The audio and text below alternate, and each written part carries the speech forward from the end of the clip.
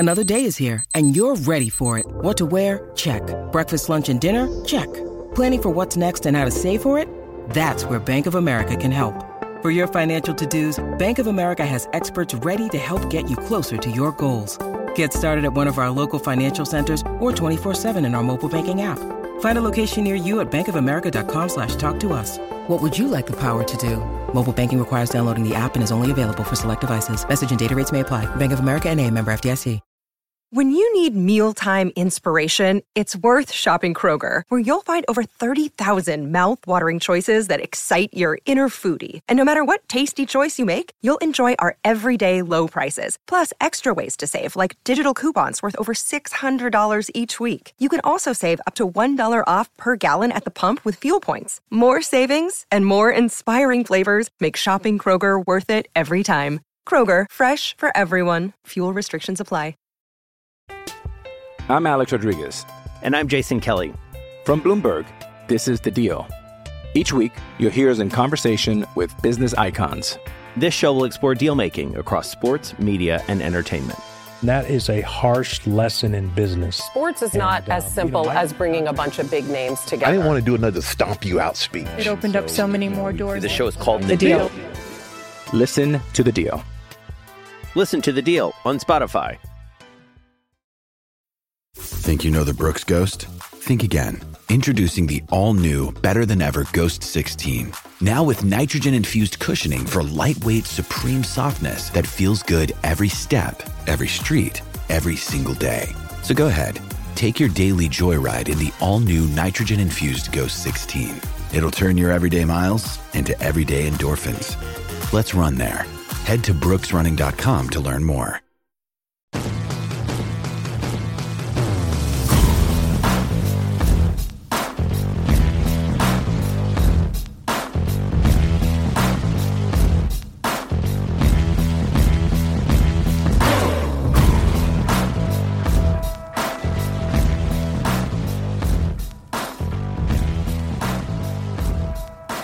Welcome back to a special edition of the Red Seat Podcast. This is your Sox Rays series win podcast here.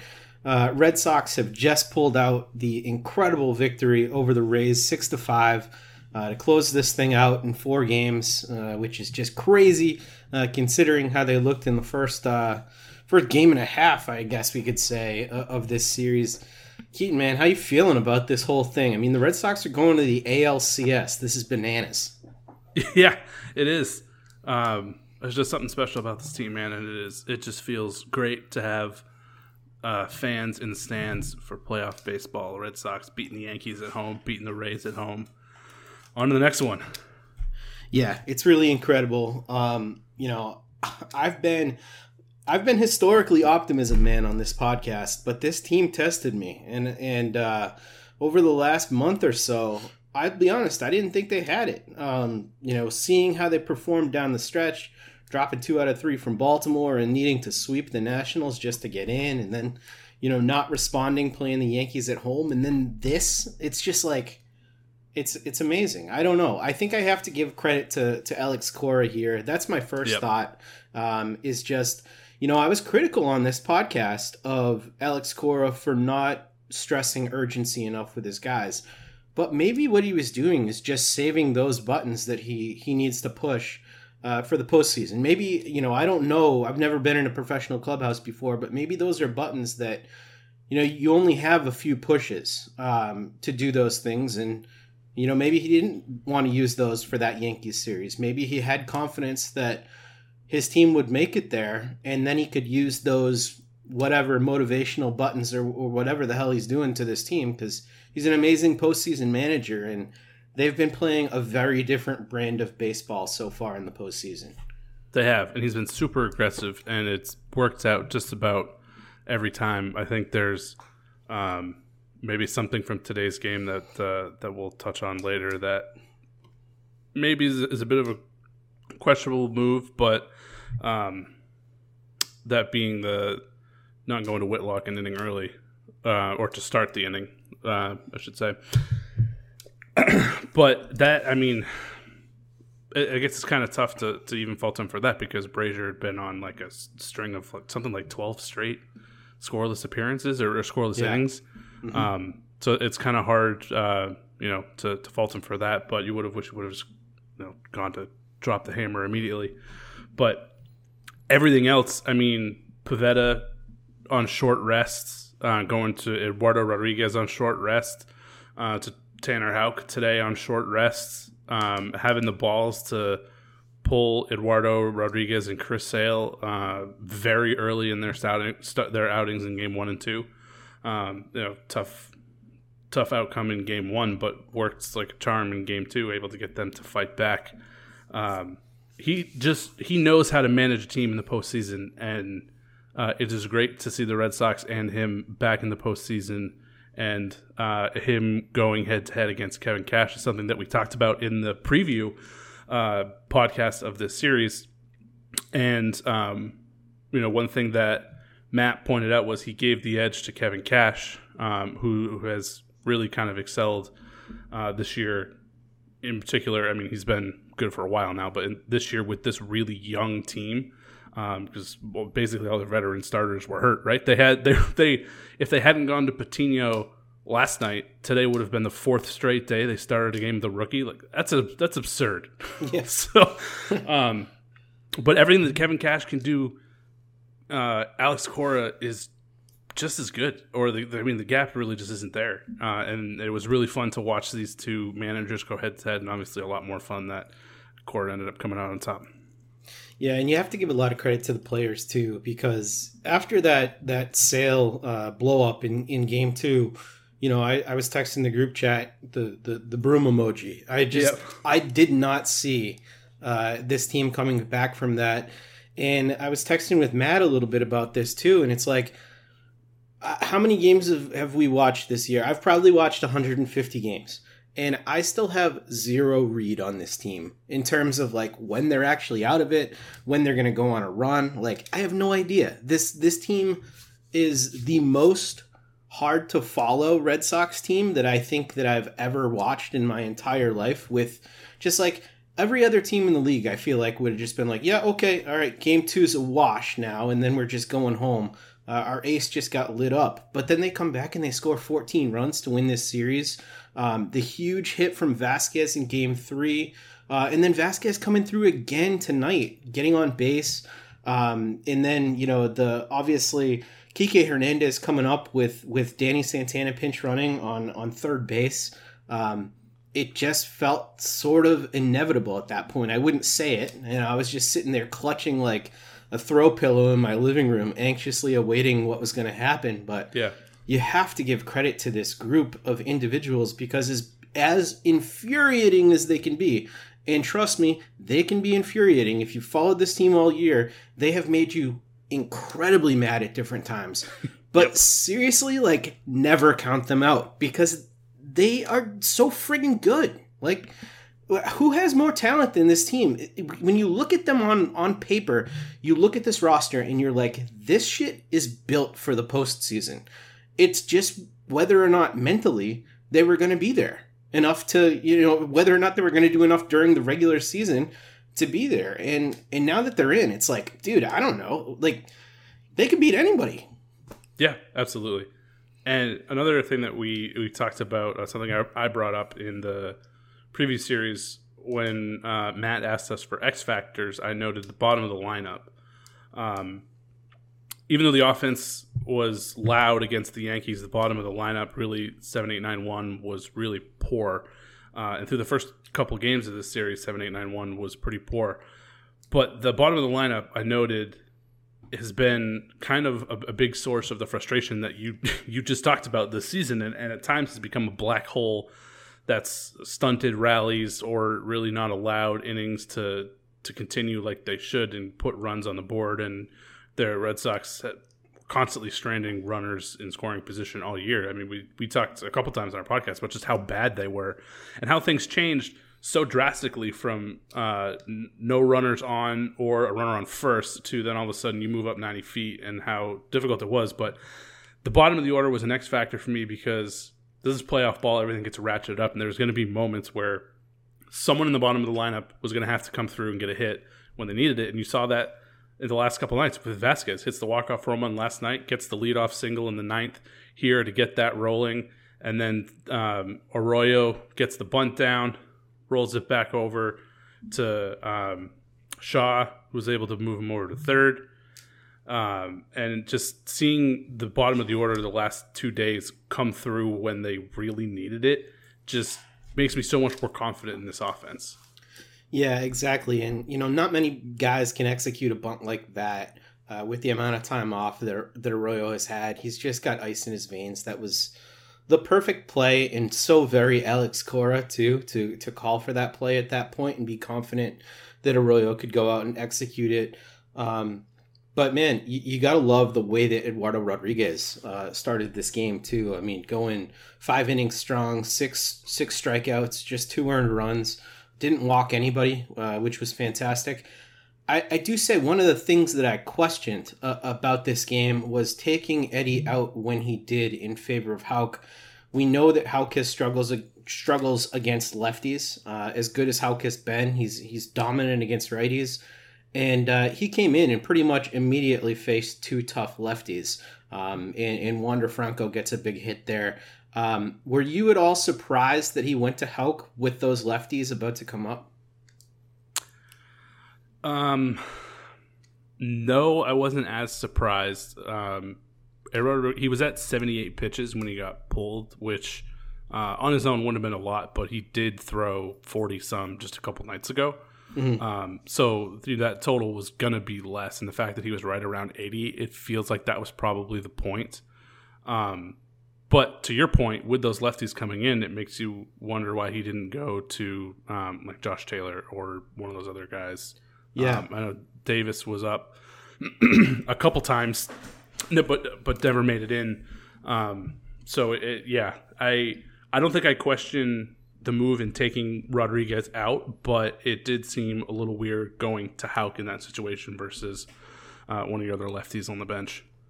Yeah, I agree. It's facing Franco in Lau was pretty difficult there, but they were able to have success. And then in the 3rd inning, when the Red Sox did most of their damage, another highlight of this team has just been the ability to hit with 2 strikes or 2 outs, I should say. They had 2 outs in the inning when Devers got the home run, and then just keeping that going with Bogaerts, obviously, getting the single, Verdugo with the massive double, and then Martinez again. It was amazing.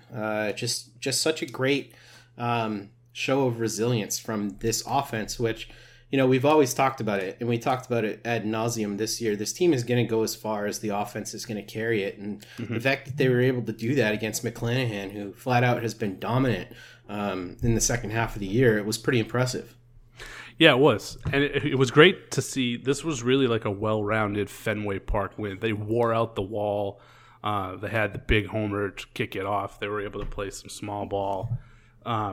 It was just a great October Fenway win. I'm Alex Rodriguez. And I'm Jason Kelly. From Bloomberg, this is The Deal. Each week, you'll hear us in conversation with business icons. This show will explore deal-making across sports, media, and entertainment. That is a harsh lesson in business. Sports is not as simple as bringing a bunch of big names together. I didn't want to do another stomp you out speech. It opened up so many more doors. The show is called The Deal. Listen to The Deal. Listen to The Deal on Spotify. Yeah, it sure was. And the crowds have been absolutely vintage at Fenway, too. So that's been really nice to see. It's been an incredibly loud building. I think people are just excited to see this team playing, and they should be. Nothing they do from this point on will surprise me. I am done being a pessimist, Keaton. I am back to my old optimism ways because I just frankly have no idea what this team is capable of, because it seems like they're capable of anything. Yeah, and honestly, I felt a little out of character being the optimism guy, so I'm glad you're back. All right, good. We can switch roles. Yeah. A question for you, though. So the 2 things that I want to talk about were, not going to Whitlock to start the 8th.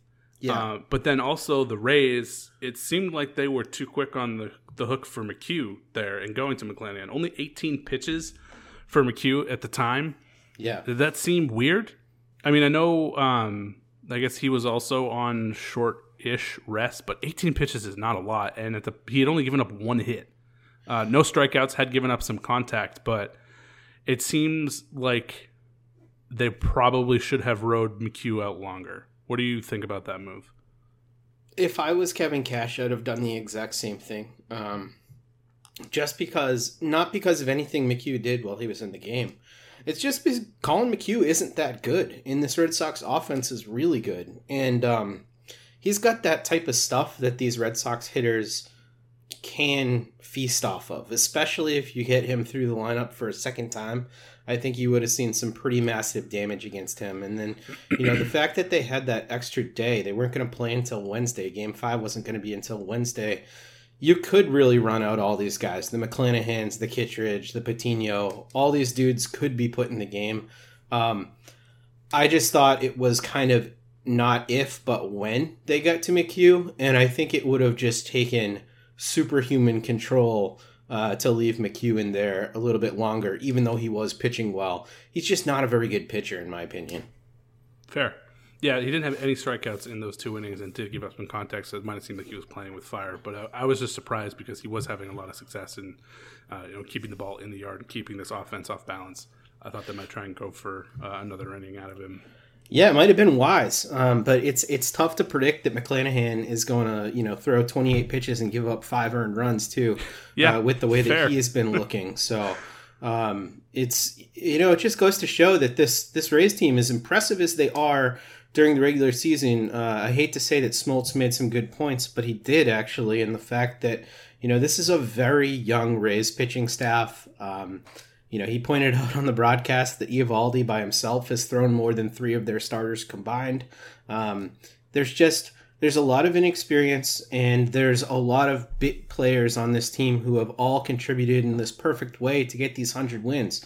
But when you match them up for a 5-game series, it's not necessarily the best team on paper either. And these guys have thrown a lot over this series so far, and it tended to kind of favor the Red Sox in this matchup with how they've used their pitchers through the first part of the series. So really did play into Alex Cora's hand a little bit here. And as far as the Brazier thing goes, I can't fault Cora for putting Brazier in when he did. I think you could say that he should have given Brazier a quicker hook than he did. Maybe after the first run was let up, bring in Whitlock. But with the I don't way think that he could have, right? Didn't he have to face 3 batters? Yeah, I think you're right. Yeah, I don't think he had that opportunity. Yeah, and the 3 batters he faced were double, and single runner advancing to second. So it was a tough 3 batters. Yeah, and you pointed it out, though. With as good as he has been, and the fastball especially has been elite for him lately, I felt okay with him going into that game at that point. And, I get the idea of saving Whitlock. Was it the right move? No, obviously not. But, I can't be mad at Cora for that one. Yeah. Yeah, that one... we just talked about Brazier a couple pods ago. They kind of all blend together when you're basically doing a podcast a day. But I'd completely come around on Brazier. I was not his biggest fan during the season, but the entirety of the second half, he's just been absolute shutdown mode, and even most recently was on that stretch of a bunch of scoreless innings in a row. I felt good about him coming in, and that was a weird feeling for me. Yeah. So... But nice to see Whitlock come in and then be able to finish it off with those last 2 strong innings. It is nice to have him in the bullpen. Yep, it really is. That dude's been a complete weapon all year long. Let's wrap this one up, Keaton, by just talking about the other series going on. Little bit of a mini preview here. Houston versus Chicago White Sox, your home team White Sox out there in Chicago. Houston has the series lead 2-1. They got postponed today. Who do you want to win that series? Who would you prefer that the Red Sox face? The White Sox for a couple reasons. One's because, as you just mentioned, it's in Chicago, and I could go to some playoff games, and that's fun. But also, for as good as the Chicago bullpen is, they have really kind of been inconsistent, and Craig Kimbrel is falling apart, not being in a closer role right now. I feel a lot better about facing that pitching staff, although, I mean, they rack up strikeouts at an insane rate, just kind of all throughout their rotation and bullpen. It would not be an easy series, but they played the White Sox a hell of a lot better than they played the Astros, and I know that I think all 6 of the games against the Astros were early in the season. So both teams' makeup is kind of a lot different from when they played, but they just played the White Sox like a couple weeks ago. And although they lost the series, all 3 games were incredibly tight. I think they were all one-run games. The Red Sox were able to get to some of their starters early, drug out long at-bats against the bullpen, really made them work. And in a stretch where they weren't playing great baseball, played that team really well. And that was a series that was on the road, too. So I think they match up better for the White Sox, though I guess I wouldn't feel terribly. I mean, kind of like as you outlined, I feel confident that they could win a series, but it's not. I don't think there's a significant upgrade facing the White Sox versus the Astros. They're both really tough teams.